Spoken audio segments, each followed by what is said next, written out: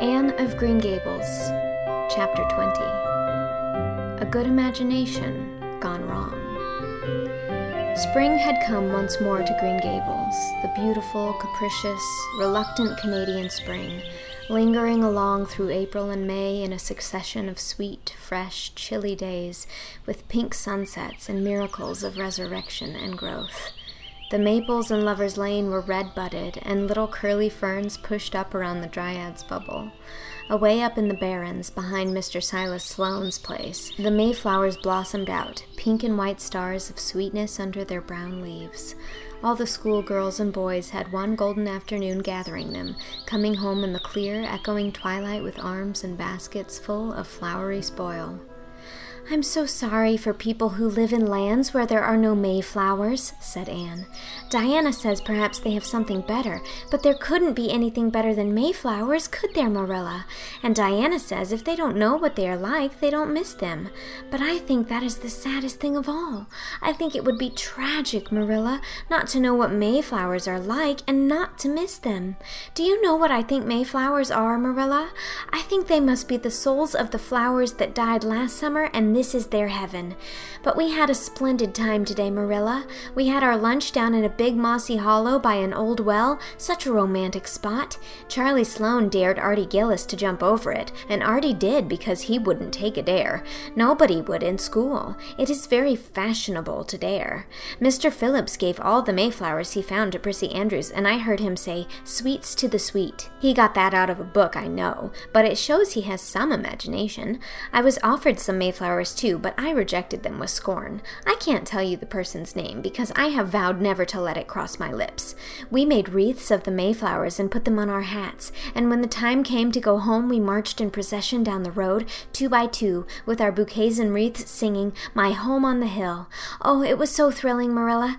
All Mr. Silas Sloane's folks rushed out to see us, and everybody we met on the road stopped and stared after us. We made a real sensation." "Not much wonder. Such silly doings," was Marilla's response. After the mayflowers came the violets, and Violet Vale was empurpled with them. Anne walked through it on her way to school with reverent steps and worshipping eyes, as if she trod on holy ground. "Somehow," she told Diana, "when I'm going through here, I don't really care whether anybody gets ahead of me in class or not. But when I'm up in school, it's all different, and I care as much as ever. There's such a lot of different Annes in me. I sometimes think that is why I'm such a troublesome person. If I was just the one Anne, it would be ever so much more comfortable, but then it wouldn't be half so interesting."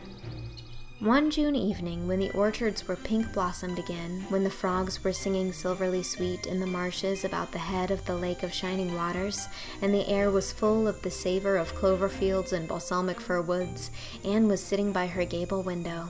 She had been studying her lessons, but it had grown too dark to see the book, so she had fallen into wide-eyed reverie, looking out past the boughs of the Snow Queen, once more bestarred with its tufts of blossom. In all essential respects, the little gabled chamber was unchanged. The walls were as white, the pincushion as hard, the chairs as stiffly and yellowy upright as ever. Yet the whole character of the room was altered. It was full of a new vital, pulsing personality that seemed to pervade it, and to be quite independent of schoolgirl books and dresses and ribbons, and even of the cracked blue jug full of apple blossoms on the table. It was as if all the dreams, sleeping and waking, of its vivid occupant had taken a visible, although immaterial form, and had tapestried the bare room with splendid filmy tissues of rainbow and moonshine. Presently Marilla came briskly in with some of Anne's freshly ironed school aprons. She hung them over a chair and sat down with a short sigh. She had one of her headaches that afternoon, and although the pain had gone, she felt weak and tuckered out, as she expressed it. Anne looked at her with eyes limpid with sympathy. "I do truly wish I could have had the headache in your place, Marilla. I would have endured it joyfully for your sake." "I guess you did your part in attending to the work and letting me rest," said Marilla. "You seem to have got on fairly well and made fewer mistakes than usual. Of course, it wasn't exactly necessary to starch Matthew's handkerchiefs, and most people, when they put a pie in the oven to warm up for dinner, take it out and eat it when it gets hot instead of leaving it to be burned to a crisp. But that doesn't seem to be your way, evidently." Headaches always left Marilla somewhat sarcastic. "Oh, I am so sorry," said Anne penitently. "I never thought about that pie from the moment I put it in the oven till now, although I felt instinctively that there was something missing on the dinner table. I was firmly resolved when you left me in charge this morning not to imagine anything, but keep my thoughts on facts. I did pretty well until I put the pie in, and then an irresistible temptation came to me to imagine I was an enchanted princess shut up in a lonely tower with a handsome knight riding to my rescue on a coal-black steed. So that is how I came to forget the pie. I didn't know I starched the handkerchiefs. All the time I was ironing, I was trying to think of a name for a new island Diana and I have discovered in the brook. It's the most ravishing spot, Marilla. There are 2 maple trees on it, and the brook flows right around it. At last it struck me that it would be splendid to call it Victoria Island because we found it on the Queen's birthday. Both Diana and I are very loyal, but I'm very sorry about that pie and the handkerchiefs. I wanted to be extra good today because it's an anniversary. Do you remember what happened this day last year, Marilla? No, I can't think of anything special. Oh, Marilla, it was the day I came to Green Gables. I shall never forget it. It was the turning point in my life. Of course, it wouldn't seem so important to you. I've been here for a year, and I've been so happy. Of course, I've had my troubles, but no one can live down troubles. Are you sorry you kept me, Marilla? No, I can't say I'm sorry, said Marilla, who sometimes wondered how she could have lived before Anne came to Green Gables. No, not exactly sorry. If you've finished your lessons, Anne, I want you to run over and ask Mrs. Barry if she'll lend me Diana's apron pattern. Oh, it's too dark, cried Anne. Too dark? Why, it's only twilight, and goodness knows you've gone over often enough after dark. I'll go over early in the morning, said Anne eagerly. I'll get up at sunrise and go over, Marilla. What has got into your head now, Anne Shirley? I want that pattern to cut out your new apron this evening. Go at once and be smart, too. I'll have to go around by the road then, said Anne, taking up her hat reluctantly. Go by the road and waste half an hour? I'd like to catch you. I can't go through the haunted wood, Marilla, cried Anne desperately. Marilla stared. The haunted wood? Are you crazy? What under the canopy is the haunted wood? The spruce wood over the brook, said Anne in a whisper. Fiddlesticks. There is no such thing as a haunted wood anywhere. Who has been telling you such stuff? Nobody, confessed Anne. Diana and I just imagined the wood was haunted. All the places around here are so commonplace. We just got this up for our own amusement. We began it in April. A haunted wood is so very romantic, Marilla. We chose the spruce grove because it's so gloomy. Oh, we have imagined the most harrowing things. There's a white lady walks along the brook just about this time of night and wrings her hands and utters wailing cries. She appears when there is to be a death in the family, and the ghost of a little murdered child haunts the corner up by Idlewild. It creeps up behind you and lays its cold fingers on your hand, so. Oh, Marilla, it gives me a shudder to think of it. And there's a headless man stalks up and down the path, and skeletons glower at you between the boughs. Oh, Marilla, I wouldn't go through the haunted wood after dark now for anything. I'd be sure that white things would reach out from behind the trees and grab me. Did ever anyone hear the like? Ejaculated Marilla, who had listened in dumb amazement.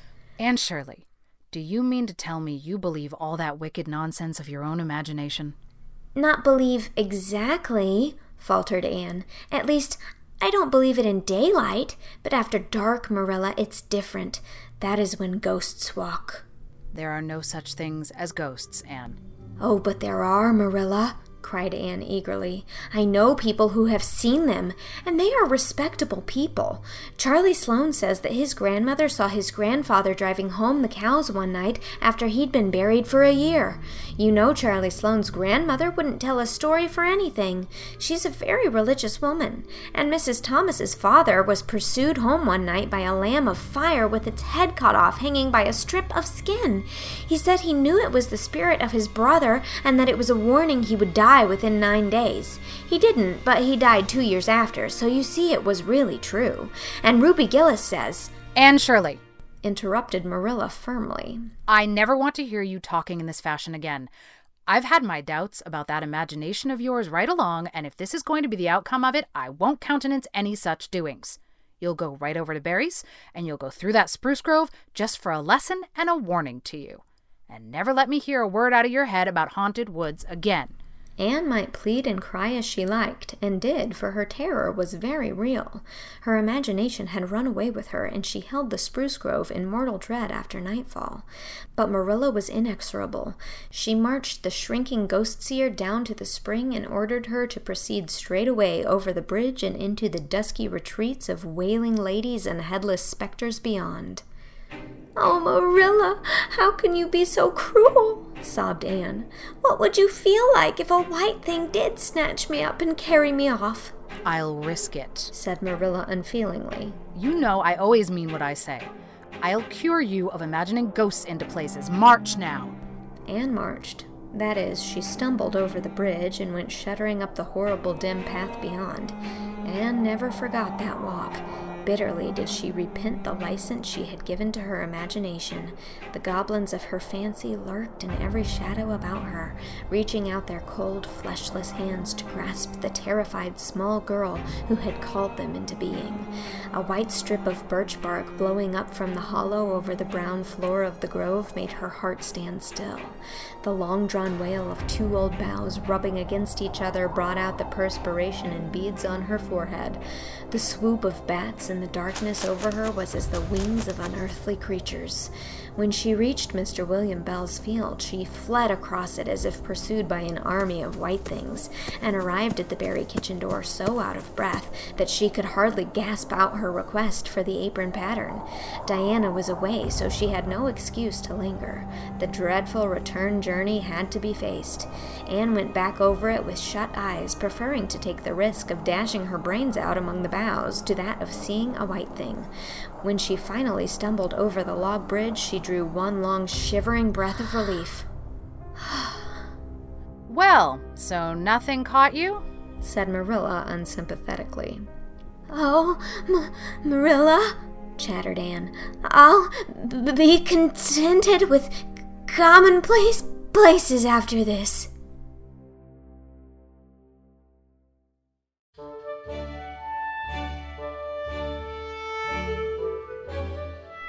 That was Chapter 20 of Anne of Green Gables.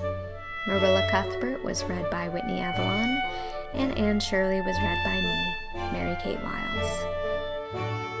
This chapter was made possible by my patron, Tim Richards. Thank you, Tim. This project is funded entirely through my Patreon, where, if you sign up at any level, you can receive the whole rest of the book, and patrons at the $50 level are moving on to Anne of the Island, as well as receiving a shout-out in an episode. If you'd like to join my Patreon community, head on over to patreon.com/mkwiles and help me make more of this and lots of other things. Thanks so much for listening. Chapter 21 will be coming next week.